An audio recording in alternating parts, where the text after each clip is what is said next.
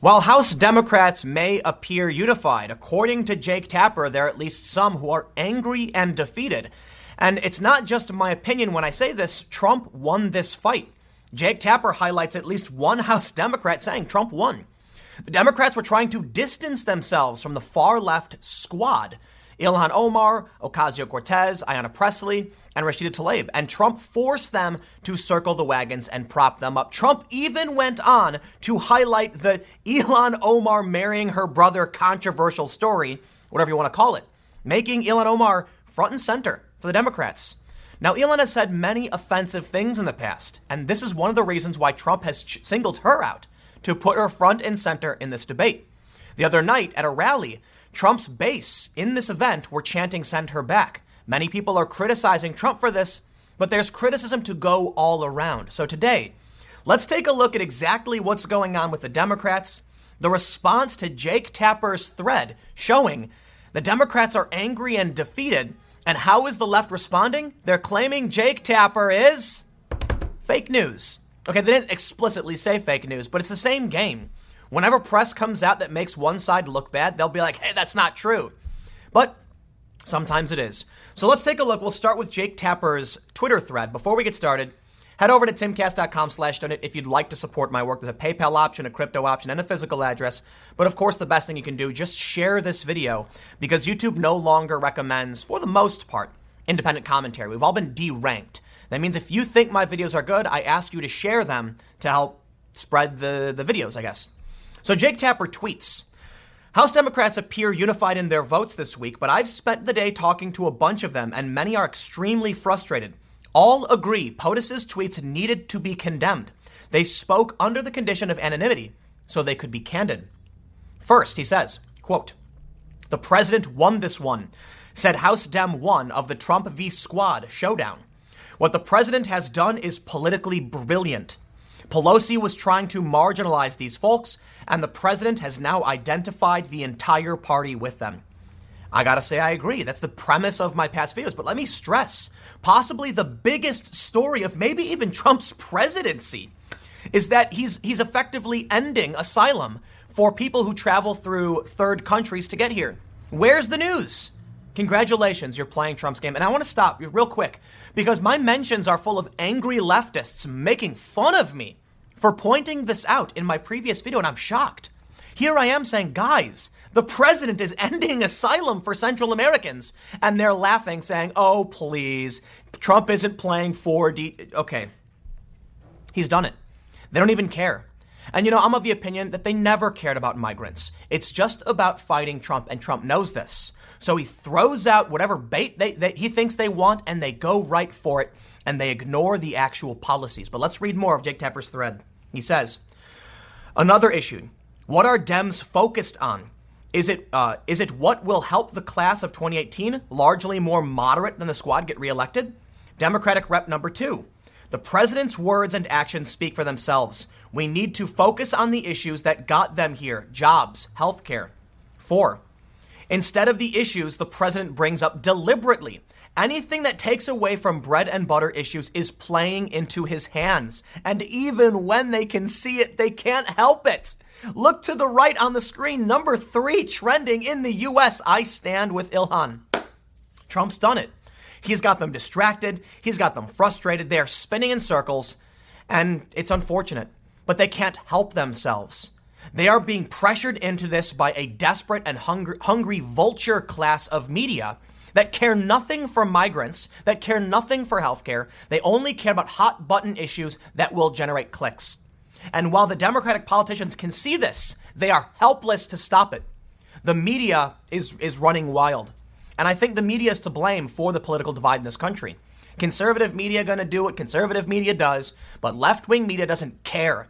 They're venture-backed and driven by profit. And that results in skewed far-left nonsense that plays right into Trump's hands because Trump's tweets are money. Trump's tweets are outrage. So they're not focusing on issues anymore. Let's read on. Tapper continues. Other House Democrats are conflicted about having to defend the squad given things they've said and done.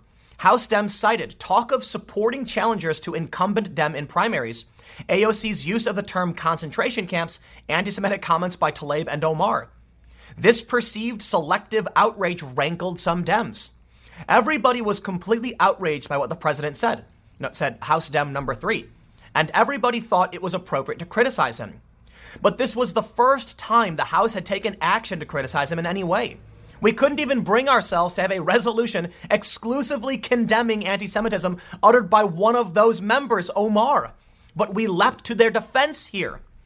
A few House Dems noted that Omar and Tlaib just introduced a resolution affirming the right of Americans to boycott, perceived as an expression of support for the anti-Israel BDS movement that most House Dems oppose. So we'll hear a tirade of attacks on Israel from the same group, said House Dem number 3. Hopefully they won't be anti-Semitic. House Dem 4 also brought up that bill coming from someone with a history of anti-Semitism, Omar. So yeah, it's challenging. House Dem 4 recalls that less than 2 weeks ago, when members of our caucus were trying to support funds for children at the border, the squad was arguing that we're pro putting kids in cages, we're against human rights. So there's frustration. Tapper goes on. Others noted that this week, the House Democratic Caucus stood by a group that is not perceived as standing by them. I can't tell you the number of members who are angry and annoyed about them criticizing us. AOC in particular, quote, gives her chief of staff license to get candidates to run against her colleagues and to go after them on social media. It makes people's skin crawl. House Dem 4 summed it up. We were there for them. They should stop attacking us. Trump has done something incredible. Ocasio-Cortez has talked about primarying other moderate Democrats. They are rallying against the Democrats. They are fighting against the Democrats. The Democrats have been fighting nonstop. Trump has now forced the weaker Democrats to stand aside and prop up Ilhan Omar, somebody with a very controversial past who has made anti-Semitic statements. Yes, I am not exaggerating. There's a controversy around this with many progressives and people on the left saying she never did. That is wrong for one simple reason. In the debate over bigotry, it is the victim that defines whether or not the statement was offensive. And even Ilhan Omar has come out and said, I'm grateful that people have explained to me why what I said was wrong. And let me just show you I'm just going to let her speak for herself because I don't even want to repeat this. In wiki quote for Ilhan Omar, Israel has hypnotized the world, Omar says. May Allah awaken the people and help them see the evil doings of Israel. Now, let me just stress something. Why is that considered anti-Semitic? We can talk about her other quotes, all about the Benjamins and these things. And many people said that's not inherently anti-Semitic. But let me explain to you the concern over saying that Israel is hypnotizing people, because it is an old anti-Semitic trope. The way I describe this as a rather centrist individual is that Ilhan Omar is crop dusting anti-Semitism. What do I mean by that? Well, crop dusting planes get really close to the ground without touching it. And that's what I see Ilhan Omar doing. She gets very, very close to bringing up old anti-Semitic tropes without actually doing it. And then people get offended because they see it and they're like, we know what you're doing. Here's the issue. Yes, Ilhan Omar's statements aren't directly, overtly, they're subversively anti-Semitic. More importantly, we have seen progressives on the far left, the Women's March, for instance, outed by the New York Times as being overt anti-Semites. And these people are, as they put it, fellow travelers. So if I'm going to make an assumption, it's that, yes, Ilhan Omar is an anti-Semite. Period. I don't want to rehash all this old stuff. But let's bring up some criticism here, something I have no problem highlighting.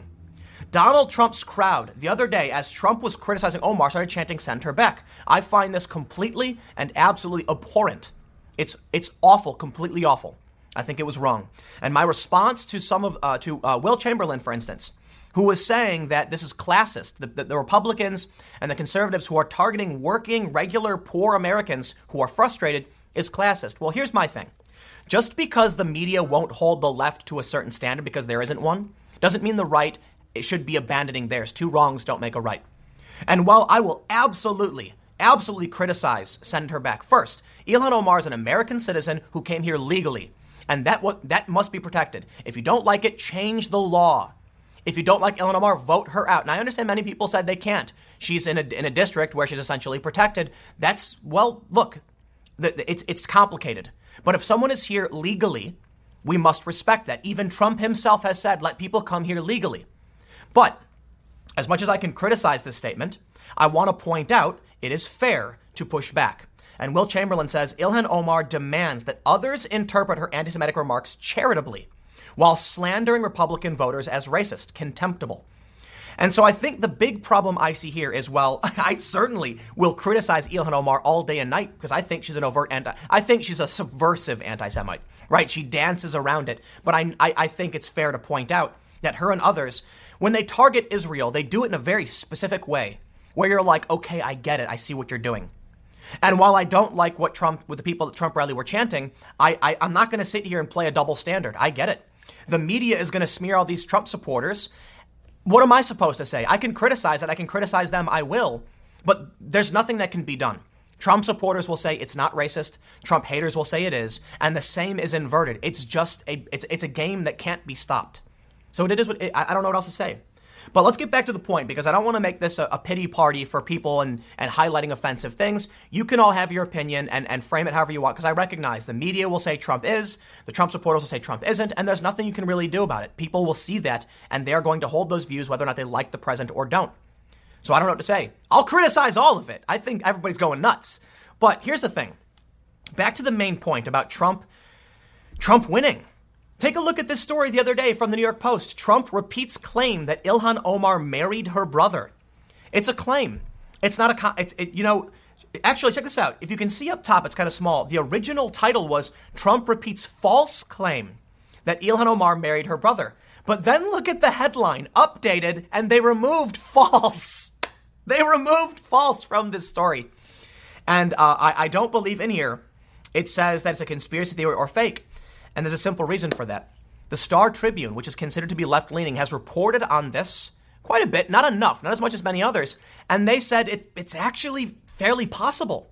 Now, here's the crazy thing. The Daily Mail is now reporting on this. And in the story, they actually mention that the man that Ilhan Omar married has a father of the same name as Ilhan Omar. Listen, I'm not here to entertain conspiracy theories or whatever, but when you've got the Star Tribune saying it's possible, when the New York Post apparently, I don't know if they actually did, but the URL says false and false is not here, it's possible, according to the Star Tribune. And the Daily Mail highlights a bunch of really weird things, like her and the guy she married having a dad of the same name is weird. Listen, it's a weird story. And I gotta say, at this point, it absolutely does warrant investigation. It does. If they have a father of the same name, okay, then what do you do? And apparently there's more information coming out. Look, I'd have to do a really deep investigation to confirm a lot of these facts, but it does sound suspicious and possible, at least according to the Star Tribune. And if it's possible, I think that's grounds for an investigation. But you know what? If we get to the point where the feds are investigating Ilhan, it's going to be bad, bad, bad news. But here's the big point. Trump wins. Look at this story. This was the front page headline story for dailymail.co.uk, one of the biggest news outlets in the world. Whether you love them or hate them, they get tons of traffic. Front and center, a story about Ilhan Omar marrying her brother. What do you think Trump's game plan was? Let's go back to this Twitter thread, and what do we see? This is real time, by the way. This list is updating in real time. Number 4. 283,000 tweets I stand with Ilhan. And Trump wants to make sure that's what Americans see. They see Ilhan Omar front and center trending nationally. And then the story they get, did Ilhan Omar marry her brother? That's going to make the Democrats look insane. So let me just get back to the point made by this anonymous House Democrat. The president won this one. It was politically brilliant. What the president has done is politically brilliant. And you know, it's crazy to me. I just criticized Trump supporters. I will criticize Trump over this tweet. I did. It doesn't matter. Simply pointing out Trump is doing this and calling out the left for playing the game, and they're criticizing me for it. They're mocking me and insulting me. Fine, by all means, I don't care. I don't care for either tribe. And don't expect me. And listen, I say this every like, I don't know. I say it all the time. During Occupy Wall Street, I warned these people on the left. I am not on your side. I am telling you what's happening, and I will give you my thoughts. I'm a centrist. Don't be surprised when I have centrist opinions, which I can respect when a lot of people do. When I put out these tweets very critical of Trump and the sender back, surprisingly, the response from Trump supporters is polite, to say the least. Not always. But I find that rather surprising. And I think this is why you end up seeing centrists willing to have a conversation with Trump supporters. They can certainly call it out and not get beaten over the head by Antifa for it. And that's what leaves us in a very weird position. I have never liked Trump. I never did. Yet for some reason, I have Trump supporters willing to watch my content and say, I get it, you don't like Trump. And sometimes they roll their eyes, but they still tell me like, well, at least we can have the conversation, right? And now I bring this up specifically because I want to make a very important point. It's important to avoid a Pyrrhic victory. Trump, it seems, is willing to damage himself if it means causing more damage to the Democrats, and that can be bad news. Trump isn't guaranteed a 2020 win. I certainly think he will, but you definitely need the moderates, and you can't make the same mistake that the left has made. So let me highlight some very interesting information, if I can figure out where I put it. I believe it was, well, first let's do this. Not Will Chamberlain, not this one yet. Eric Weinstein. This is what I want to highlight. Eric Weinstein says Donald Trump tweeted this. The Republican Party is the party for all Americans. We are the party of the American worker, of the American family, and the American dream. This is the proud banner the Republican Party will carry into the RNC next summer in the great city of Charlotte. And Eric Weinstein said, even AOC and Rashida Tlaib, do make up your mind. May I share what I love about our nation, Mr. President? You have a constitutional right to tell me I can go back to my shtetl in Ukraine, and I have the ability to openly mock your calculated bigotry and baiting with zero fear. I highlight this as to highlight the criticisms coming from someone like Eric Weinstein, but also to point out Eric is an intellectual dark web type. Dave Rubin said on stage, and I forgive me if I'm getting you wrong, Dave, but he said something to the effect of he would rather have Trump than any of these identitarian, far left Democrats. It's really important because Dave used to be a Democrat, and now he's been pushed away. These are the voices that Trump will need. And this language from Trump may be very damaging to Democrats, but at what cost? And that's something you better pay attention to. Now, the other tweet I pulled up very briefly, and the reason why I highlight it here with Eric Weinstein is because John Santucci, I'm not familiar with who he is. Let's see if we can pull up. He's senior editorial producer at ABC News, said, "It stands out to me that Trump's attacks on the squad are scripted. To see him do this from the teleprompter and not off the cuff is so unlike him." So this was planned. Okay, Trump did this on purpose. But there are some really important points that I want to make sure I can highlight that, let's just get into it, right? The Washington Post said, why Trump's tweets probably weren't an effort to distract from migrant camps. And they totally missed the point. Trump is playing a game, okay? It's calculated, it's strategic, and it's working. Even the Democrats are flustered and frustrated. And even the press can't see exactly what's happening. They got close. The Washington Post says Trump wasn't trying, we thought about it. Trump's not trying to distract from the migrant camps. No, Trump is trying to distract from this story.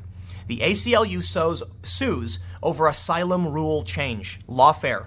This is from Lawfare blog. Where's the big news? Where's the breaking story? Where's the cable coverage? It's not here. So check this out. Back over at the Washington Post story. He shows this graph. Cable news mentions of camps and Trump tweets. Trump's tweet coverage got way more coverage. Trump's tweets gets way more coverage than talk of migrant camps, okay? And they say that the talk of migrant camps has been static. It hasn't gone up or down. And this shows Trump's plan worked. And the Washington Post can't even see it. You know why? Trump announced he was ending asylum for the most part. You would think talk then would increase. It's a major breaking story. But no, it stayed the same. Trump has flicked off the Democrats in the media, and they are too egotistical to realize that Trump is making massive changes on the other side with his right hand. He knows what they want. They want to play a game. They want to accuse Trump of being all of the worst things in the book. That's what they want. So Trump says, you know what? Give it to him. And I will get to pass the policy that I want to pass without obstruction. And here we can see. You know what, man? I try talking about the issues that are important that I think are making big changes, and that's why I keep highlighting this in these videos. I am not going to play Trump's game. I'll point out what he's doing. And you know what's really funny is there's people on the left that hate to hear they're being played, so they attack me for it. The conservatives and the Trump supporters are laughing. They're laughing, saying, haha, Trump is a madman. Trump is a mastermind. He is. I don't think Trump is the smartest guy on the planet, but I think he understands basic political strategy, or he's got smart people around him.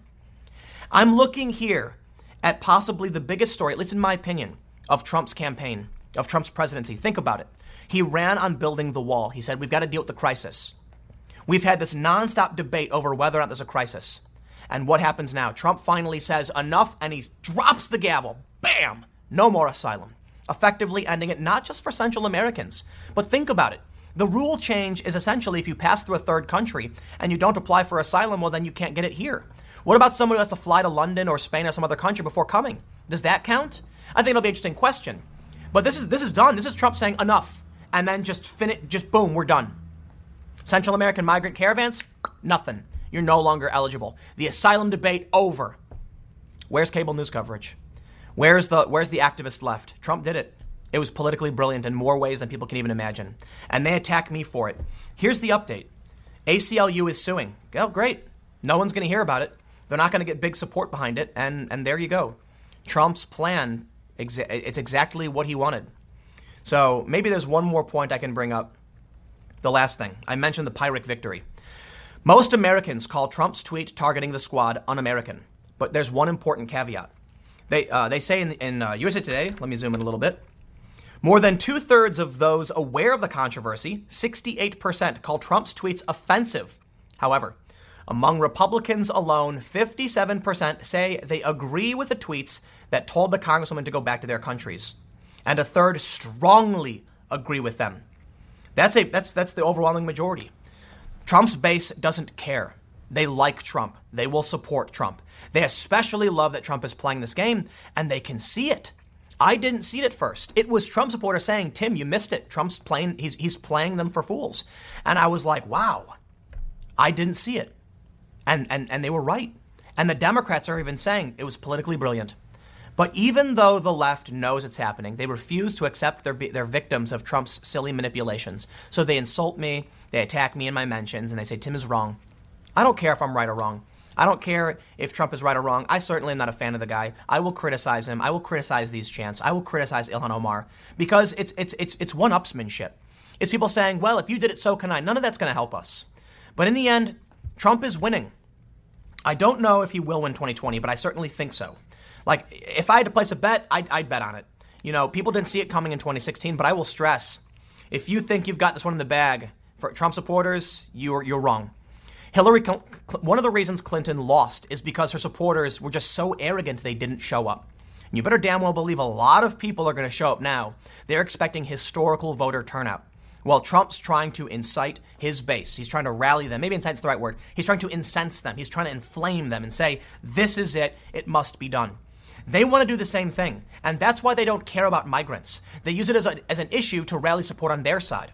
And that's why, and that's how the game works. Trump knows this, so he says, give them what they want. Give them what they want. But I tell you what, Trump's playing the long game, okay? In a few months or a year, when Trump's asylum rule is done and unchallenged and out of the media and no one cares, the numbers will start dropping. Trump will have policy on his side, and he's going to say, I did what I promised. And you are not seeing it on the left. The Democrats, even when they do, they just think they'll get away with it. I think it doesn't matter. I guess they don't care, plain and simple. So let me just stress the few final points.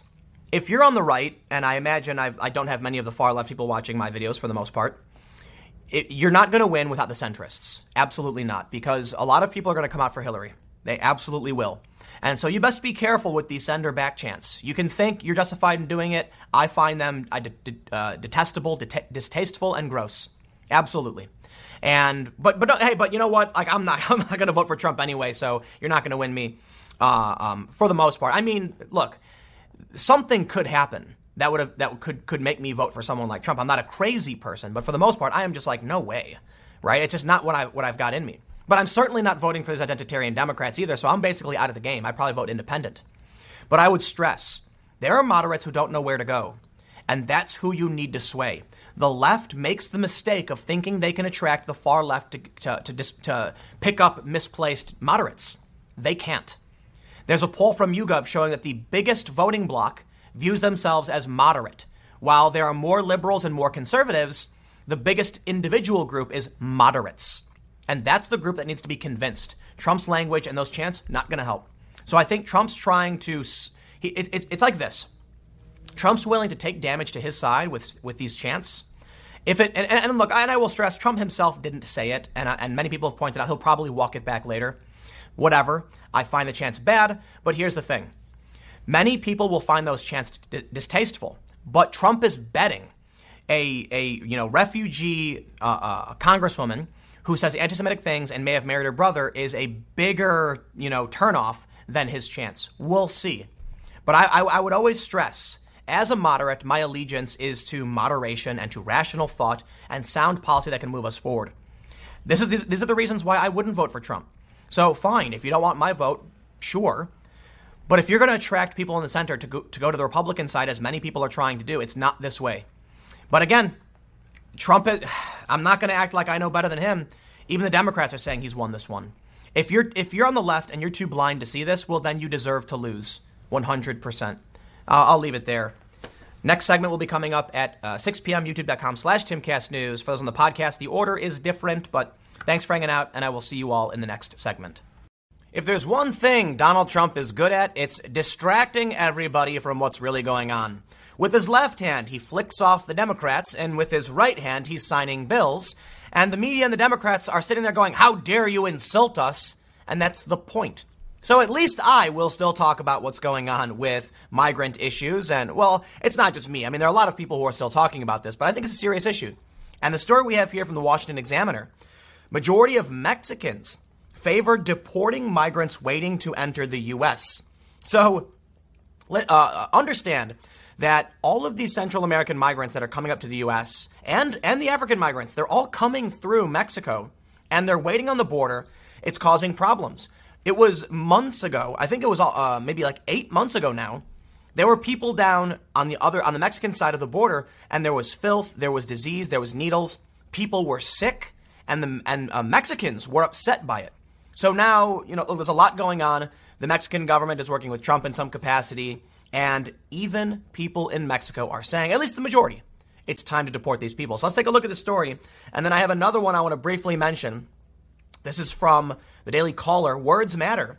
Democratic congressman wants to officially abolish the words illegal alien.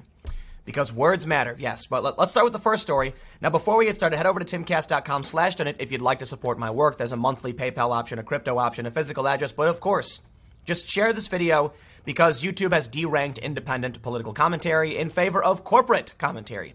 So if you like what I do, I rely on you to share it, or just don't because you hate me. That's fine. You don't have to. But let's read the news. From the Examiner, they say, more than half of Mexican nationals are not sympathetic to migrants traveling through the country on their journey to the U.S. and support the deportation of unauthorized persons waiting to gain entry to America, according to a new study. The study conducted by the Washington Post and Mexican newspaper Reforma found that 6 in 10 Mexicans say migrants are a burden on their country because they take jobs and benefits that should belong to Mexicans. Wait a minute. I thought this rhetoric was racist. I thought when Americans, be it liberal or Republican, said this, they were racists. Obama deported, 3 million people? And now they've just forgotten because they've gone off the rails. Let me point something out because I've mentioned this before. The New York Times published a story not that long ago showing that the left has veered ridiculously far to the left of the center in Europe. Europe is very, very left-wing. So if they're not even centrists by European standards, the Democrats have gone far, far left. And what they're saying, it's not backed by any sound logic or precedent. It's just ridiculous, insane virtue signaling on Twitter, and the Democrats eat it up. And then they repeat it.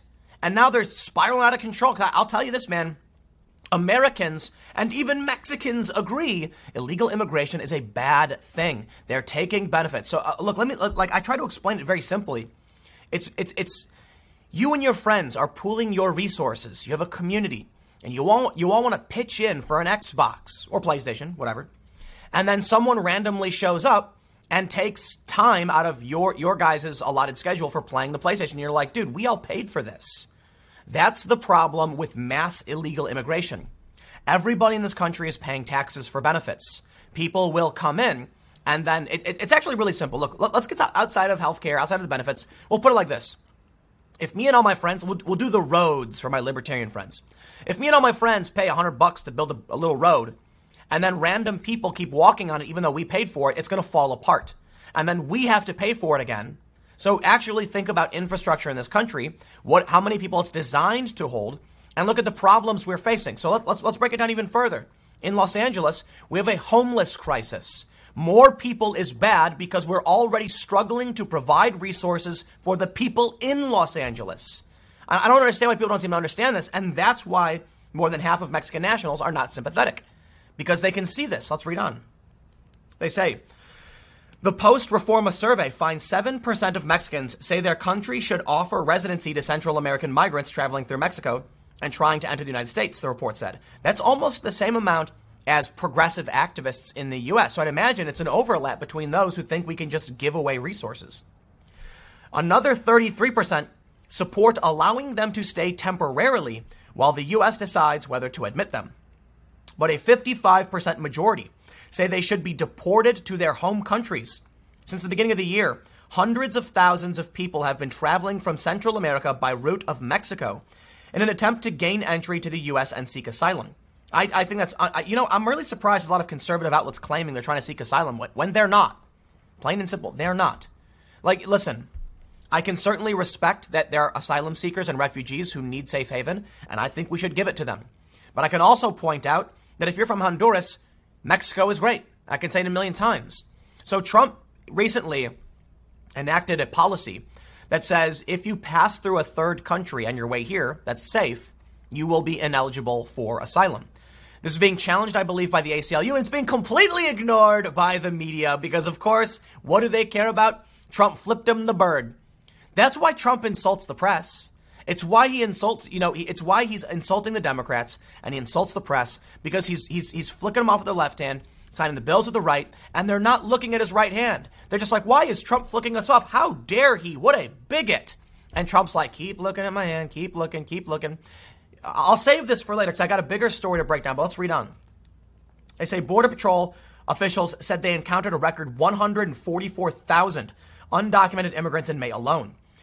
This week, President Trump's administration moved to tighten restrictions on migrants seeking to enter the U.S. One of the new mandates requires migrants to apply for asylum in another country before reaching the U.S. That's if they're passing through there. Trump has threatened to close the southern border with Mexico if the country did not do more to curb illegal immigration into the U.S. But let's check out just for a little bit this other story, because it seems like we have two extremes. And actually, I shouldn't even say two extremes. Look, Obama was deporting people. It's not. It's people in this country that think we should have border security, and that includes Bernie Sanders. So, I'm going to stop right here. I'm going to say this. You want to talk about right-wing commentary, right-wing opinion? Not here, not on this channel. I firmly agree with Bernie Sanders on 2 points. In 2015, when he said open borders is a Koch brothers proposal, and he opposed it. I agree, Bernie. I agree with you. I also agree with him when he said only a few months ago, we cannot allow all of the world's poor to come through our southern borders. I agree with you there, Bernie Sanders. And I agree with him back when he was campaigning in 2016, saying these free trade agreements were a bad thing for America. So, no, that's far left rhetoric. But of course, they're all on board with the insanity. And now you have this. This is Joaquin Castro. He is the twin brother of, I believe, Julian Castro, who's running for president. And he says, let's get rid of the words illegal alien. You know what? Everything is offensive all the time. Okay? We come up with words that are supposed to be sensitive, and they just gradually, and then eventually that word becomes offensive. And George Carlin has a great segment on this, where he talks about how we increasingly make phrases complicated as if that makes them less offensive. He says we used to use the word invalid, and that was just a way to describe something. And then everyone got offended. So we changed what it was, differently abled. And now it's still, that will eventually become, now it's a person of disability because saying someone is disabled is offensive. The cycle continues. Getting rid of illegal alien will do nothing. It's not going to change what an illegal alien is. It's just a legal language to describe what someone, to describe who they are and what they're doing. So what do they really want us to say? Undocumented immigrant. Why? What's the difference? It just describes the same thing. Oh, but illegal. A person can't be illegal. I don't care what you call it. Now we have like the AP and other outlets calling them unauthorized immigrants. Let's read a little bit of this story. They write, Texas Democratic Rep. Joaquin Castro wants to strike the words alien and illegal alien from the government's legal code, arguing that the terms are hurtful to the immigrant community. Words matter. It's vital that we respect the dignity of immigrants fleeing violence and prosecution in our language. See, there's the game. They want you to believe literally everyone is an asylum seeker. Even the people who told Vox.com, yes, the left-leaning Vox, they wanted Buffalo Wild Wings. Sorry, that's not asylum. They have Buffalo Wild Wings in Mexico City. And this is the game they play. He says, the words alien and illegal alien work to demonize and dehumanize the migrant community. They should have no place in our government's description of human beings. There's no middle anymore. There's none. What do we have? We have the left that's denying being for open borders. Don't even play. You know what, man? There's no center. Think about it. Every article says you're either far right or far left. I purposefully will call someone left, far left, or Democrat, etc. I try to make those distinctions properly. But what do we get? When I went to the White House summit, they said I was right-wing. No, I'm fairly obviously centrist because I'm supporting Democrats, believe in left-wing policies, but I'm very critical of the Democrats. That's plainly centrist. Heterodox, to say the least. My policies lean to the left, but I'm very critical of the Democrats for going too far left and not giving me an option other than the right. I don't want the right. I'm in the middle. I lean to the left. But there's no center anymore. There is, at least Vox in one article said the center and the right were aligned. That I can appreciate, but for the most part, you're either left or right. Okay, so I look at the Democrats, and what do they want to do? They don't want the phrase illegal alien. They want to decriminalize illegal border crossing so anyone can just cross the border, which makes no sense. We have legal ports of entry on purpose. We don't want criminals and drugs. That's ridiculous. They offer up a government health care to illegal immigrants, and I'm sitting here like, well, hold on. Like, I think Trump's rhetoric is over the line, but who am I supposed to vote for now? And this is the kind of insanity that just leads me to believe it's only going to get worse. I do not see this I don't see it getting resolved. I don't. The rhetoric is getting more and more extreme on both sides. Admittedly, it feels like the right has been moving much slower in terms of escalation, in terms of increasing escalation. But we did see the Trump rally the other night where they were chanting "Send her back." I'm going to get into all this later, so I don't want to go too much into it. It's just like I feel like I'm stuck in the middle and everything's going insane. So, look, when you've got Mexican citizens, like more than half, saying we should deport these people, are they racist? No, they're clearly not. There are regular people who are concerned about their communities, plain and simple. So I'll leave it there. Stick around. Next segment will be coming up at 1 p.m. on this channel, and I will see you all then. Quite possibly my favorite fake problem is manspreading. A problem that doesn't really exist, that no one really cares about, and is inflamed by grifters and liars on the internet. One of my favorite fake outrage videos comes from Vox.com, in which they just overtly lie about everything happening as they explain to you what manspreading is. They wanted to cash in on outrage. It worked. I kid you not. Go check out this video. It's from Vox. It's like heavily thumbs down.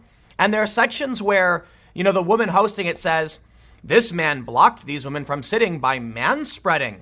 But when you can actually see that train's like empty. The women who are standing just chose not to sit down where there are open seats. It makes no sense. So yes, manspreading is fake, but it's a really good example of how getting outraged on the internet can affect the real world. So while we can all joke about how Twitter isn't real life, the reality is it does have an impact. We've seen advertisements in New York talking about manspreading. You don't see them talking about fembagging, which is the phenomenon where women put their bags on seats more so than men. But in the end, there's a couple simple reasons for why manspreading exists. For one, guys have things down there and they like to give them air. The other thing though is I read something about, it's called the Q angle. And because of the angle of the femur and the muscles, it's uncomfortable for men. They just naturally sit with their legs spread. Now, of course, if you're going to put your legs out full splits to block chairs, yeah, you're being a dick. But for the most part, guys have, they sit with their legs slightly open. Women sit with their knees together. And it's just because it's just what men are. But here's the story. Let's not waste time. The end of manspreading. University student fed up with men infringing on her public space wins National Design Award for creating chair that restricts how they sit down. Yes, she won an award for making a chair in which it is harder to manspread. Let me explain something to all of you. Well, actually, let me say this. Everybody who watches me already knows I'm just preaching to the choir half the time.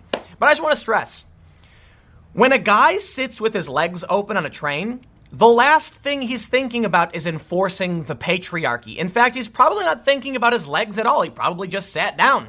That's it.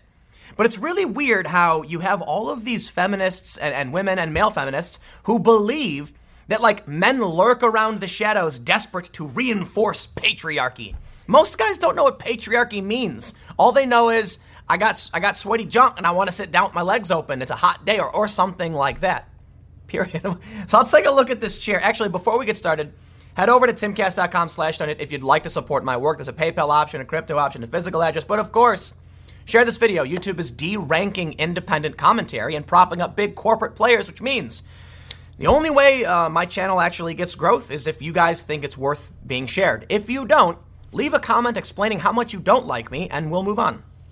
From the Daily Mail, they say, a university student has won a national award for designing a chair that stops men from manspreading. Oh, good for her. Layla Laurel, sounds like a superhero name, 23, or a villain name, created the piece of furniture to stop men from widening their legs and encroaching on other people's personal space. 2 bits of wood are cleverly positioned on the seat to physically stop whoever is sitting down from moving their legs apart. But hold on. There are 2 chairs. One of them forces you to manspread? I don't quite understand. And so this one, it's shaped weird. It's completely unnecessary. Oh my, it's so unnecessary. Seriously. It's shaped in a way so where it's like this. So when you sit down, your legs can't go. It's just the silliest and stupidest thing. For one, it's not a problem. And what is this? I just sit in that chair. There's like a peg in between your legs. It says, Lila Laurel Left has created an anti-manspreading chair pictured right, which forces men to keep their legs together while also designing a chair for women with a wooden block strategically placed to make it less attractive to men. What is that? What?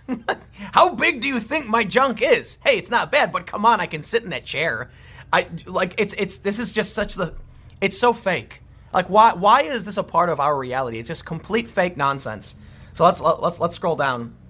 They say the University of Brighton student who is graduating next month won a design award for her work, which is part of her 3D design and craft degree. So let's take a look at this. First, here are the 2 chairs. She says men wouldn't want to sit in this chair because of this wooden block. That's literally a manspreading chair. Like, a guy will sit back and spread his legs. It sounds like she purposefully made a manspreading chair. The female chair pictured left allows women extra space and to sit more comfortably.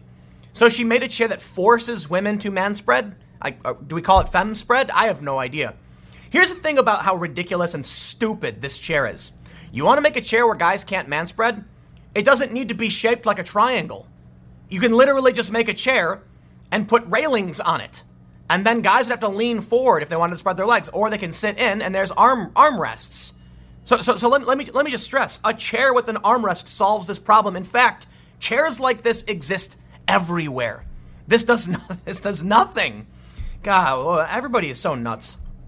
They say the word manspreading was added to the Oxford English Dictionary in 2015 following an online campaign against the practice since 2013. The dictionary definition is the practice of a man sitting on public transport with his legs wide apart, taking up more space than he needs and preventing other people from sitting down. And let me just explain to you the very simple solution. We need not make new chairs.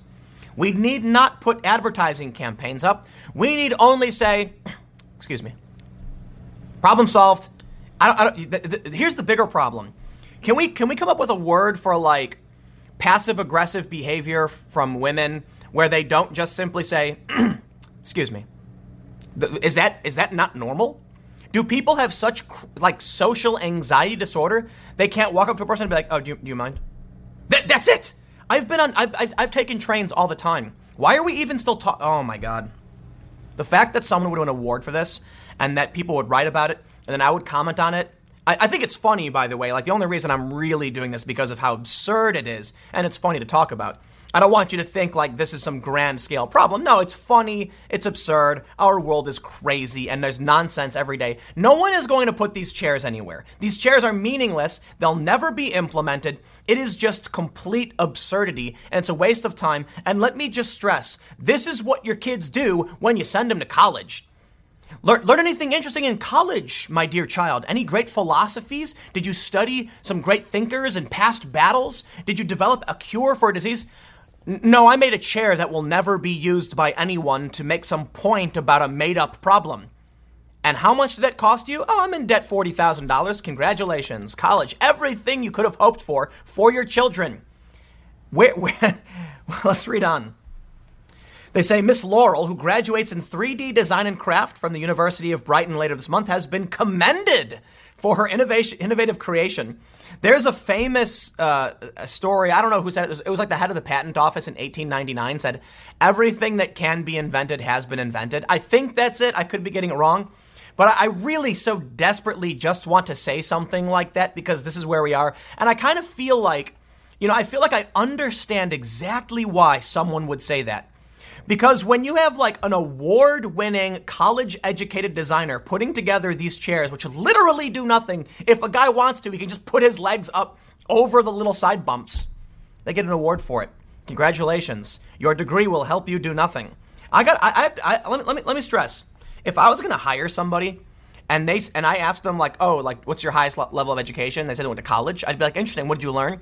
And they showed me this chair. I'd think they were like less qualified. I'd be like, ooh, you shouldn't have told me that. Like, it's actually bad. Like, that's what you did? Look, man, let's be honest.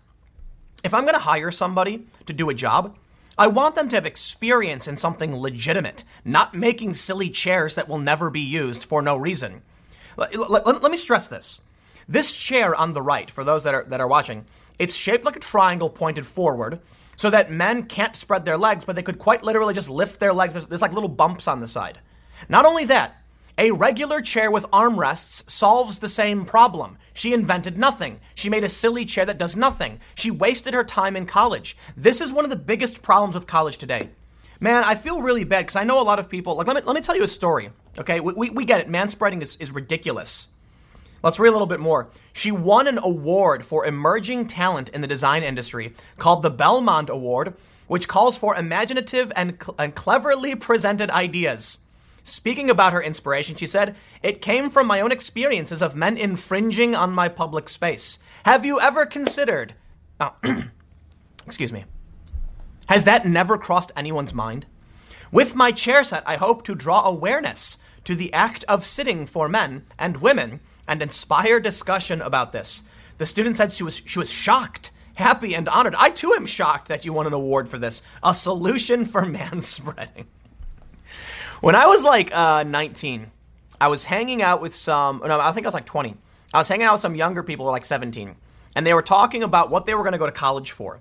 And they were, and one of them my friend and a bunch of her friends. And one of them said like, "What are you going to do when you graduate college?" And I was sitting there with like my skateboard and my skin tight jeans. And I was like, I'm not going to college. I didn't finish high school. And then one of them says to me like, "What are you, stupid? You're going to like work at McDonald's."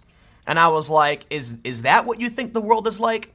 And then this one girl says something about taking like a design class or like, I don't know what she was taking. And she was like, I'm going to graduate and I'm going to be making like $70,000 a year, like in my first year. And I started laughing. I'm like, you think when you graduate college, you will just get a job like that pays $70,000 a year? And she was like, remind me like something to the effect of like, tell me how things go for you with no high school diploma. And I was like, sure. Here's the best part. So they were a few years younger than me. By the time they had graduated, I was a director at a nonprofit, admittedly not making a ton of money doing this, but it was a passion thing. You know, like I wanted to work for nonprofits. I felt like I was good at it. And it was a low salary of around like $36K a year. So admittedly not 70, but I was like 22, 23 at the time. And 20, maybe I was 23 or 24. I think I was 23. But one of these kids was working at Starbucks, okay? They graduated college and they got a job at Starbucks and they were making like $10 an hour. And I'm like, admittedly not the person who was gloating to me. It's not that epic of a story. It's not that happened. It was a group of people and one person was mean, but in that group of friends, a couple of them had gotten like fast food jobs and stuff like that. And I'm not trying to be a dick. Like, I'm not trying to rehash this old thing and like poke fun and laugh, but my point stands. Look, when you graduate, you have no real world experience. You have none. And so when you go, and this is the craziest thing to me, because I remember I was looking at all of these job postings, trying to find a job, and they all talk about how they wanted a college diploma. Well, guess what? I was a director of a nonprofit with no high school diploma. Because I'll tell you this, when it comes to a business, when it comes to my business, when it comes to any business, all they want to know is, can you do the job? Now, some people say a college degree shows initiative. No, it doesn't. I'll tell you what a college degree shows. It shows a woman who made a nonsense chair that does nothing. Is that going to benefit my business in any way? What if I made like staplers? Okay, and I had a management job open. Admittedly, not what someone like this wants to do, but I need someone to design new staplers, which requires creative design. Am I going to be impressed by your triangle chair for your made-up problem? No, not at all. But I'll tell you what, that kid who worked in his garage and built weird and wacky things is going to be like, oh, I got a good idea. We could do X, Y, and Z, A, B, and C. Because I used to do that in my garage. I'd be like, this is the guy. This is or the lady. Let's not play into their tropes. The point is, look at what you get from college. And admittedly, I don't want to act like, so here's a picture of a guy sitting with his legs forward. He could just lift his legs up if he wanted to. I don't want to act like college is completely useless. It's just mostly useless. If you want to be a lawyer, a doctor, or actually work in academia, well, then go to college. But if you want to run a business, if you want to design things, what are you doing wasting your time? Pull up Adobe, pull up whatever program you use, CAD, I don't know what you designers use, and start designing stuff. When I learned how to video editing, I didn't go to how to do video editing. I didn't go to school for it. I do all of my graphics, all of my design work. I didn't go to school for it. I just started using the programs and tried doing things. And as time went on, I got better at it, tried to figure out how to improve things, and found designs I liked. And now I have a bunch of templates that I built that are actually kind of complicated. But what do you get? Congratulations. If you put this chair where the woman is sitting with the block, does it like... What do they think? Do they think like, oh my God, I don't know. It's just welcome. Oh man, the internet has made everyone psychotic. Everybody's nuts. But thank you for the laugh. I greatly appreciate it. And what a stupid news story. Stick around. The next segment will be at youtube.com/Timcast coming up at 4 p.m. It's a different channel from this one, and I will see you all there. I always start off videos like this by saying that I believe climate change is a serious problem, and I defer to the scientific community when they say that humans are causing climate change. And there's a very specific reason why I do this. The left is embracing more anti-science rhetoric. In this story, demoted by university for views on gender, Professor Seuss. In fact, it appears he was forced out, they say. Does that mean he was fired? We'll read the story. But I always open these segments because they'll always try to claim, oh, the right is anti-science and things like this. And not here, not on my channel, because I'm moderate, leaning left. I defer to the scientific community. I don't think I know better than they do. And that means even on issues of gender, I'm not going to defer to ideologues. I'm going to defer to scientists, people like Dr. Deborah So, who is much more of an expert than I. While there are certainly arguments to be made in terms of the, I believe it's called bimodal nature of gender and sex, arguments on recognizing a million or infinite genders are where things kind of break down. But let's read this story and we can talk about science. And this person, I believe, he's not just a professor, I believe he's a psychiatrist, but let's see what they have to say. Now, before we get started, head over to timcast.com/donate if you'd like to support my work. There's a PayPal option, a crypto option, a physical address. Or just share this story. In fact, just share it regardless because YouTube deranks this kind of content. They're propping up CNN, Fox News. You've heard me say it several times in each podcast, but it's true. So if you like what I have to say, then please share. Otherwise, don't. But let's read. A child psychiatry expert at the University of Louisville is suing the school for forcing him out after he publicly expressed skepticism about transgender ideology, which allows gender-confused young people to select the gender of their choice and which has been rapidly gaining acceptance in the world of medicine. Failing to toe the politically correct line on gender can be costly nowadays. I want to add to this from the Epoch Times. A New York human rights law banning so-called gender identity discrimination imposes fines of up to $250,000 for failing to use a person's preferred personal pronoun. That is in an instance of public accommodation. So if you run a restaurant and someone says, from now on, you must refer to me as this, and you don't, you will be fined $250K for willful violations. Now, they have to file with the city. City will investigate, determine if a violation took place. But how strange, I might add. One of the biggest problems with what's happening in New York, kind of as a sidestep, we will revisit this, is that their law says that gender identity is self-expression, meaning you can literally say you're whatever you want and the business has to accommodate you. We'll come back to this. I've talked about it in the past. They go on to mention that social media giant Twitter bans users for misgendering. We get this. I don't want to... let's get to the story. Professor Alan Josephson, former head of the university's Division of Child and Adolescent Psychiatry and Psychology, asserts in a lawsuit initiated in U.S. District Court in Louisville that he was discriminated against, demoted, and effectively fired for his now unfashionable scientific belief that sex is immutable based on objective facts, binary, i.e. male or female, which is chromosomal, and fixed in each person at the moment of conception. Josephson, who publicly opposes transgender ideology, has said children shouldn't be allowed to use bathrooms based on their own self-selected gender identity, and that parents should listen empathetically to their children and then guide them to align with their biological sex. At a Heritage Foundation panel discussion in 2017, Josephson shared his views on gender dysphoria and the medical danger of gender ideology for children, views that until a few years ago had not been regarded as controversial. University officials reacted with horror, taking away his department chairmanship and giving him the boot by stating they would not renew his contract of employment despite years of exemplary performance reviews. Now let's get to what's very challenging and disturbing about this. For one, science is often wrong. So even if scientists today say something is true, it doesn't mean it will always be true, and I can respect that. That's why I only tend to defer to the experts, because I'm not a scientist, so I can only really go with what the scientific community thinks, recognizing that science historically has been wrong. That's how it works. We improve our knowledge and move forward. The problem here is that science is being heavily impacted by politics, and people are being fired from their jobs because of politics. Do not believe that the scientific community is immune from this. The same is true for climate change. If somebody works a job and the school receives a grant from a foundation or from an organization, they risk losing that if they don't fall in line with what is considered socially acceptable.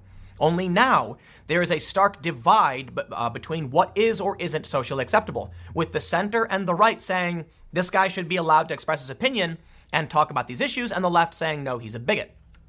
But let's talk about New York for a second. Actually, no. We'll get to New York. Let's read a little bit more. According to the legal complaint filed in the case known as Josephson v. Benapudi, Josephson has become concerned that new treatments for children and adolescents experiencing gender dysphoria didn't promote their long-term health interests. He has expressed concerns about a controversial new treatment for youth experiencing gender dysphoria that involves accepting the young person's self-asserted gender identity, prescribing puberty-blocking medications and cross-sex hormones, and ultimately guiding the individual towards various surgeries. Josephson had consulted previously with Alliance Defending Freedom, his lawyers in the new lawsuit, in cases, quote, involving youth experiencing gender dysphoria who demanded to use the showers, restrooms, and locker rooms opposite to their biological sex in the public schools. He also served as an expert witness in federal litigation in 2016 over North Carolina's birth-sex bathroom law. A Christian legal interest group, the Alliance Defending Freedom, is based in Scottsdale, Arizona. ADF says it was created to defend religious liberties from the ACLU and its allies, which have used the courts to drive out public expressions of faith and to radically change America into something the Founding Fathers never intended.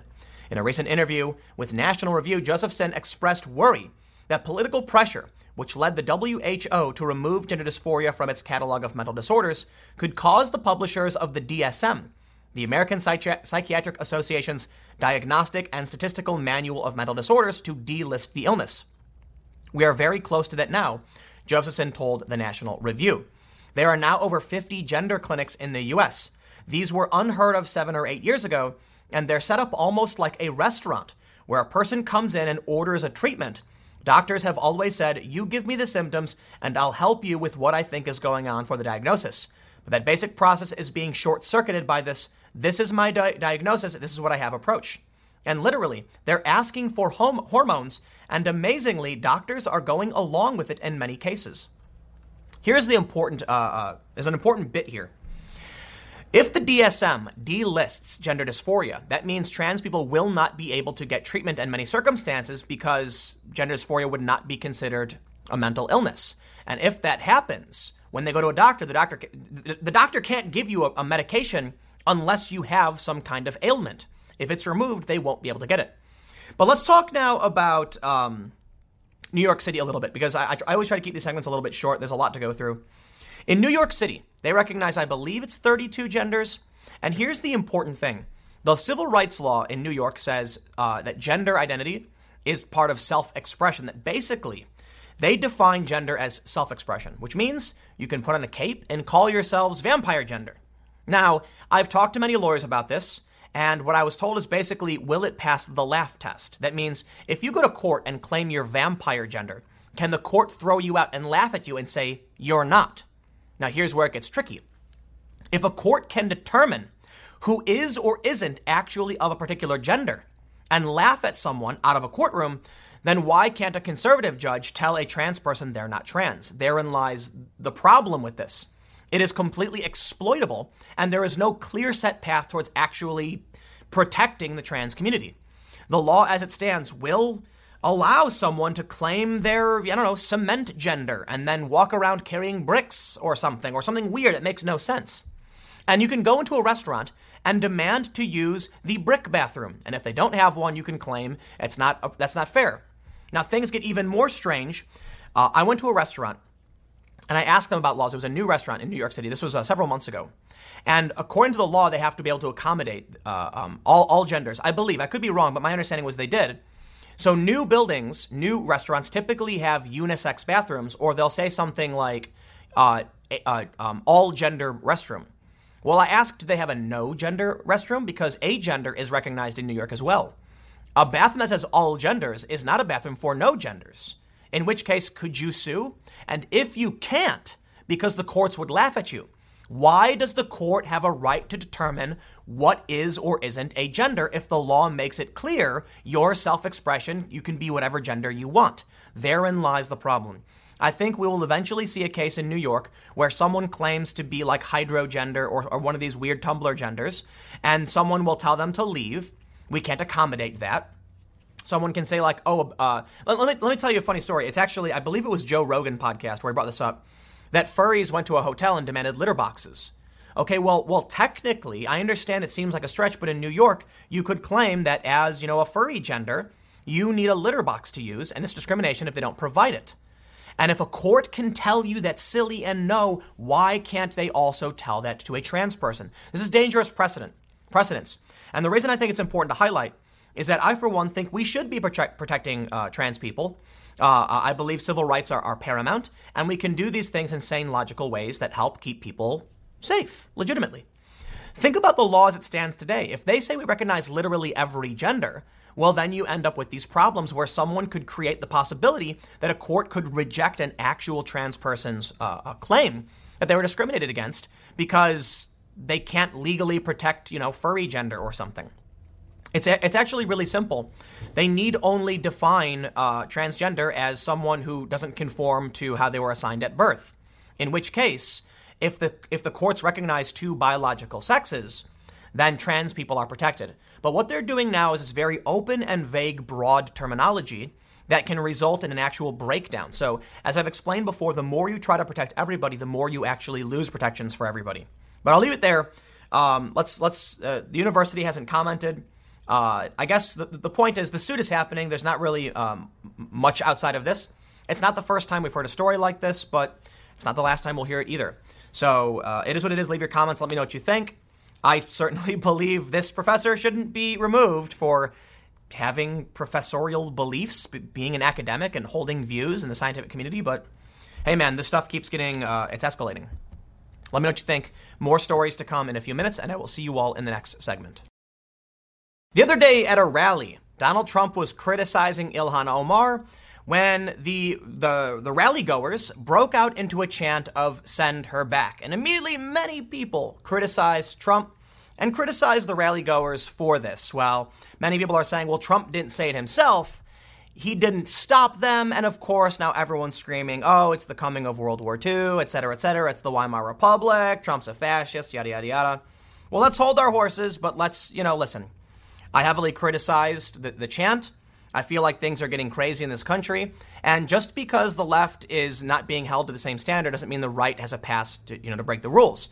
One of the things that is essentially creating this alliance between moderates and the right now is that the left has gone off the rails and they aren't being held to account. You take a look at what happened with the ICE attack and Shaun King, prominent, over 1 million followers, praising and calling for more. And we ask, where is justice? Where are the standards?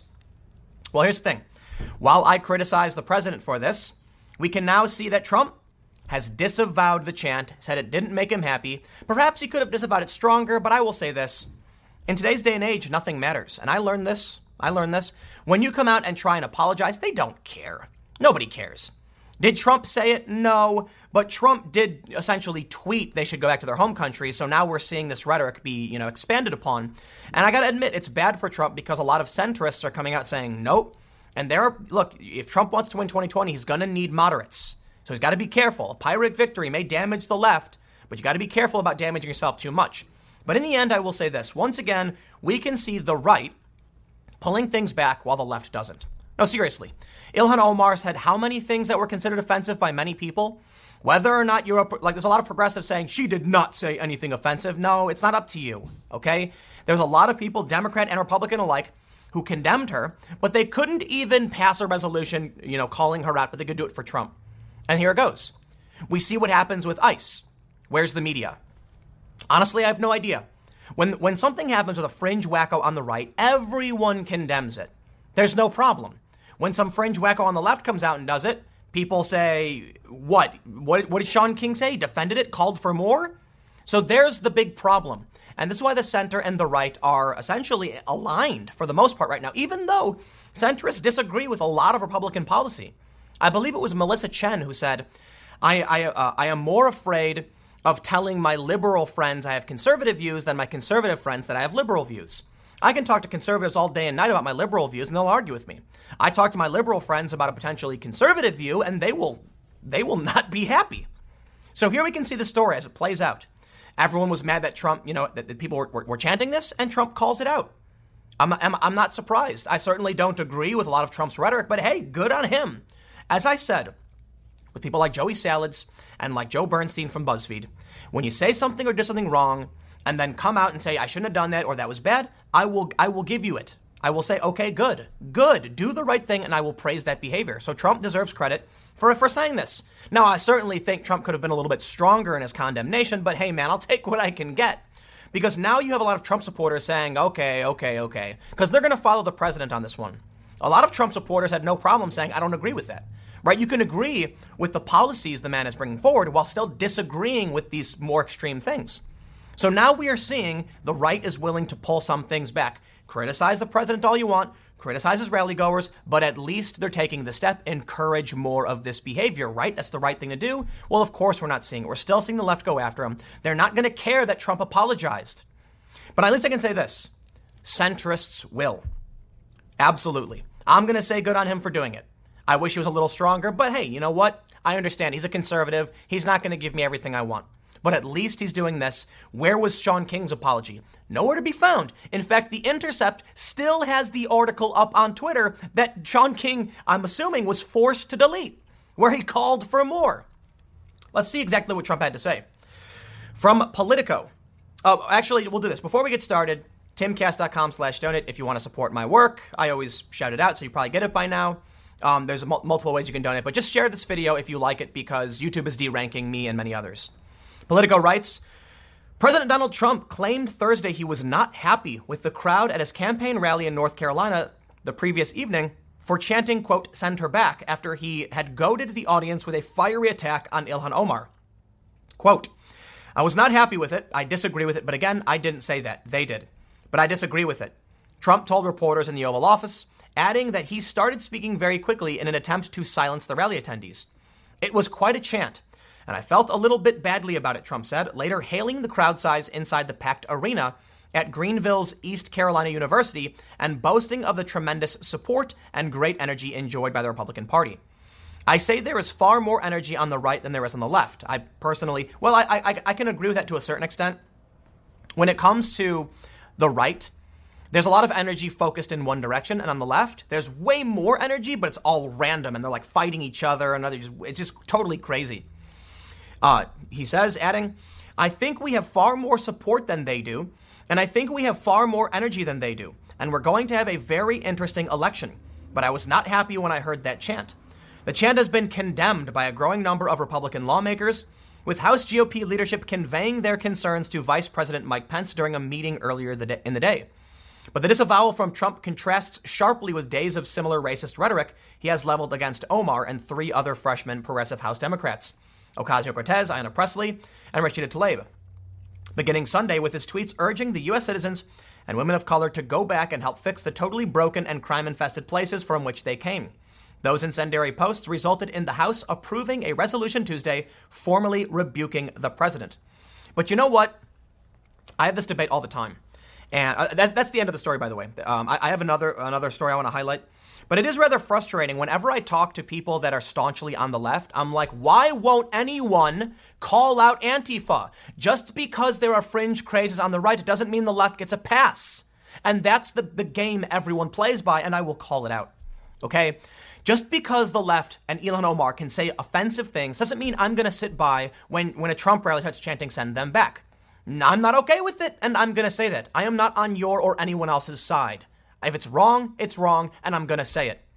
But at least Trump could do this, okay? Because Sean King's praising the guy. Man, it's so frustrating to me that I can predict it. I can absolutely predict it. And this double standard from the media, in my opinion, is precipitating all of the escalation. Because Trump supporters are saying, you know what? After all of these years of Trump being called every name in the book, you're now mad that we chanted something? That's what they're saying. Well, what am I supposed to say to that? Yep, you're right. It's a double standard on the left. I don't think that gives you a pass.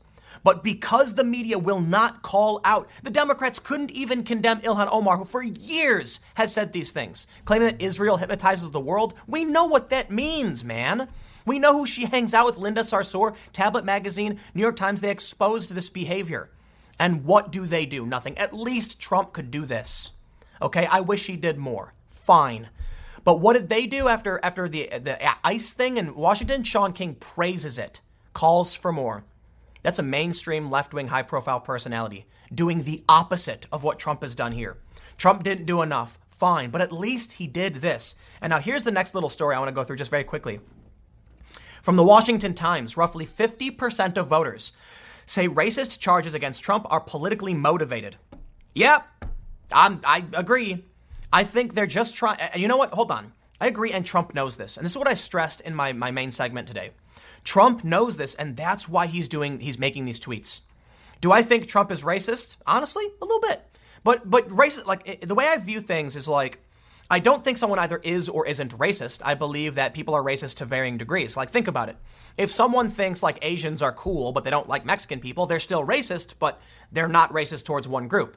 If we were going to play it like racism was black and white, you'd assume that like a white person hated literally anybody who wasn't white. But let's be real. Things aren't black and white. I certainly think Trump has prejudices, but I think most people do. I think Trump is a little worse than most people, but I think it's silly to levy accusations against him for the most part. Reason being, let me clarify what I'm saying right there. Most of the time we hear about these accusations, it's specifically because someone is trying to earn points. Trump will do something and they'll say, that was racist. Like, oh, hold on, man. Like when Trump criticizes a religion, he's not being racist, okay? Especially when it comes to Islam, they're like, if you don't like Islam, you're racist. Like, no, hold on, come on. If Trump said something specific about a specific race, right, I would say that's racist. And I think Trump has done some things. Listen, it's complicated, to say the least. I'm not someone who's going to stand behind this man. I'm not a fan of his. But I'm certainly not someone with Trump derangement syndrome. So while I can look at look at these things critically and agree, yep, I think almost all of the times Trump's been accused of racism, it's politically motivated. Because I'm not crazy, right? I can certainly criticize the man and things he said. I can criticize, listen, straight up, the tweet saying go back to your countries, and fix them up. I think, man, it's tough, right? I don't want to say it's overtly racist because the target isn't, but it's got a racial, component to it. This idea that people come from other countries. And while Kellyanne Conway is trying to make the point that, you can tell a white person to go back to their European country, nah, come on, man. Like, let's not play that game. But in the end, it's why I'm in the center. I have repeatedly called out Trump, and I have repeatedly criticized him for this. But you know what? For the time being, the left has gone insane. And I can see the same thing many people on the right can see. We agree. The rational people in the middle who, agree with some conservative and some liberal policies are looking at conservatives going like, what's going on with the left, man? Like, Trump didn't do anything, But here's the point I'm going to make. Send her back. I really find disgusting and distasteful. But you know what? Trump disavowed it. Not perfectly. So while I can certainly think that Trump he crop dusts, it's similar. This is a good way to put it when I talk about like why I think Trump might be racist. Not that he's overtly racist, like you'd expect him to be a white supremacist. I think that's ridiculous. But I think he's an older guy and he crop dusts certain issues that get close, and you're like, what are you trying to say by that? I'm not playing the stupid dog whistle game. I'm not saying that. I'm saying he comes from an era long since past. And while Trump has accolades and awards for helping minority communities, that's why I'm not saying he's an overt racist. I think everybody has prejudices within them and to varying degrees hold some kind of racist views. But I don't know. It's complicated. Let me just end by clarifying everything by saying, for one, it's complicated, and two, I agree that almost all of the charges against Trump about racism are politically motivated, and I will give Trump credit for walking back those comments that I disagreed with, plain and simple. One more story coming up for you in a few minutes, and I will see you all shortly. The House has just passed a wage increase federally to $15. And it's one of the biggest issues we've seen Democrats debating about. Of course, conservatives tend to be opposed to the minimum wage, and many on the left are for it. Many activists and union activists have been calling for a $15 minimum for a really long time. But interestingly, Vox.com notes that because of this, we could expect to lose up to 1.3 million jobs. So I've talked about this quite a bit, but you have to recognize that a lot of businesses can't absorb that big of a difference in paying their staff in a short amount of time. It's going to drive up base costs. Like apples will cost more. Anything requiring, labor is going to go up in cost. What they're really saying is not that they're going to pay someone $15 guaranteed. They're saying everything will cost $15. It's another way to look at it. Now, I certainly think people should get paid more. We should do better to increase the standard of living for a lot of people. I don't know what the right thing to do is. So let's read a little bit of the story from Vox to see exactly what's going on with this $15 an hour increase. And we'll just jump right in. Actually, before we do, head over to timcast.com/donate if you want to support my work. There's a PayPal option, a crypto option, a physical address. But of course, just share the story, share the video if you like it, and we'll read on. Vox writes, the House passed a bill on Thursday that would double the federal minimum wage to $15 an hour. This would mark the first increase to the rate in more than a decade and the highest increase ever. A total of 231 members voted in favor of the Raise the Wage Act, and 199 opposed it. Only 3 Republicans voted for the bill. Now, I have to imagine it's not going to get past the Senate anyway, so it's kind of pointless. Passage of the bill is a victory for fast food workers who have been pushing for a $15 minimum wage across the country for more than 5 years. It's long overdue. It's what we really need and what we really deserve. Okay, hold on.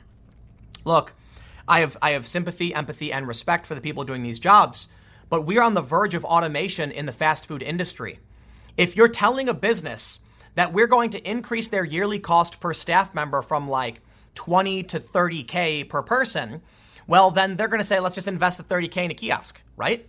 You still need people to flip the burgers, but we're accelerating towards automation in this field. And this is another reason why I'm a fan of Andrew Yang, because we need to have this conversation, but let's read on.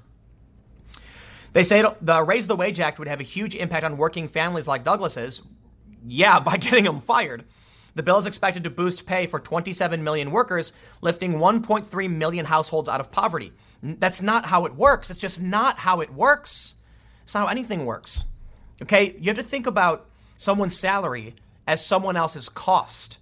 So if you say we're going to make everything cost $15, all base labor will be $15 per hour now, well, then all costs are going to go up across the board, and the individual wage increase will do nothing because, listen, if you make $15 an hour and you have to hire someone to do a job, you have to pay them $15 an hour. The value of an hour of labor will not change based on this law. And Vox even notes, the income boost may come with a cost. The Congressional Budget Office says it could trigger 1.3 million job losses for low-paid workers like Douglas. Most recent academic research suggests that's unlikely and would lead to few, if any, lost jobs. Passage of the bill follows months of debate between moderate and progressive House Democrats about how high to raise the minimum wage. In the end, to appease moderate lawmakers, House Democrats amended the bill to phase in the $15 wage over 7 years instead of 6. But I ask you, as many people have, why 15? Why not 20? Why not 30? The real issue here is not how much money we pay. It's the value of an hour of labor. How do we increase the value of an hour? I honestly don't know. I don't. What I can say is many industries, the restaurant next door to this building I'm in right now, they've got many staff members. They have profit margins. They have plans. The people who run these businesses aren't rich. I don't know what the assumption is that like the guy who runs the deli next door is making $1 million. Let me tell you something. A lot of small businesses, they're making like $50K a year running the business. They're making similar wages to what their staff are making. I'll tell you who this does benefit though, McDonald's and Starbucks, because they don't care. They could absorb the cost. But the small businesses that are the backbone of this country, the people who run these businesses, their profit margin is slim and they're probably not making that much money. Now, of course, there are medium-sized businesses that do well and they're going to struggle a little bit but be okay. But this will hurt small businesses. Listen, I want people to live better. I want to figure out how to do it. I don't think just throwing out a random number and being like, here we go, let's do it, is going to change anything. There are arguments to be made in favor of the minimum wage, and I certainly will make them. For instance, foreign and imported products. If everyone in this country is making more money and the cost of a product overseas costs a certain amount, the change will come slow. The inflation to their product will be slow. But so long as someone needs to buy something from the US in order to make something overseas, maybe like rock maple, for instance, skateboards, we will see everything end up higher in the long run. So it's like a short-term gain for a long-term loss. It doesn't solve the problem. It's a Band-Aid on a bullet wound. So fine, you know what? Go for it. It's just going to make everything inflate, but sure, in the end, the value of an hour will stay the value of an hour, period.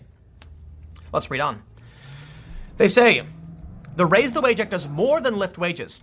It will tie future changes to the minimum wage to changes in middle-class pay, and will go far in boosting paychecks for underpaid workers at a time when employers refuse to do so on their own. It's not like this will happen anytime soon. After all, the chances of passing a $15 minimum wage in the GOP-controlled Senate are slim to none. Even so, the bill's passage in the House is a major step forward for low-income families for a short amount of time, right? They say the current $7.25 minimum was set in 2009, right in the middle of the Great Recession. Since then, America's lowest-paid workers have lost about $3,000 a year when you consider the rising cost of living, according to calculations from the Economic Policy Institute. In January, House Democrats introduced the Raise the Wage Act, which would eventually raise the federal wage to $15 an hour by 2024. The law would also tie future wages to changes in median workers' pay. So if middle-class wages go up or down, so would the minimum. That's actually a really good idea. If average wages go down, you can lower the base cost, like the base wage, then that actually makes a lot of sense. So it's not all bad. Maybe this will be a good thing, because I'll say this. Even if you increase wages, it won't, like I mentioned, it won't change the value of an hour. So in the end, where are we? We eventually just normalize and everything stays the same and nothing changes. But if the bill will tie the minimum wage to the median wage, well, then maybe that makes sense. So it's not all bad. I think my issue is mostly about how there's no depth toward the argument. Okay, tell me what you think is the right thing about it and why it will work out. You're essentially saying employers are making enough money to pay their staff but refuse to. Some, absolutely some Starbucks, for instance, right? Yeah, okay, we can make that point. They want to squeeze out every penny they can get towards their profit margin, but not the small businesses. This is going to put undue strain on them. And I told this story before. I'll tell it again. I was talking to an accountant who said that they represent, hundreds of businesses that are panicking over this because they're talking about a 30 to 50% increase in costs in the span of these few years, and they don't see that. So here's what will happen. Wages will start going up across the board. Products will all go up in line with this because the cost of labor to produce the product will be there. It's federal. So imported products might remain down for a little while, but they'll eventually catch up as well. And then what happens? Everyone will be in the same position. I don't know how you solve this problem of increasing the standard of living while protecting, combating inflation. I really don't. But I don't think that it's like, here's what I think of when I see these bills. Let's just give everybody more money. That'll solve the problem, right?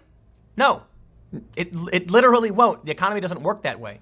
So far be it from me to be an expert, to be the expert. It's just my opinion. I'm not the smartest person in the world. Don't take my word for it.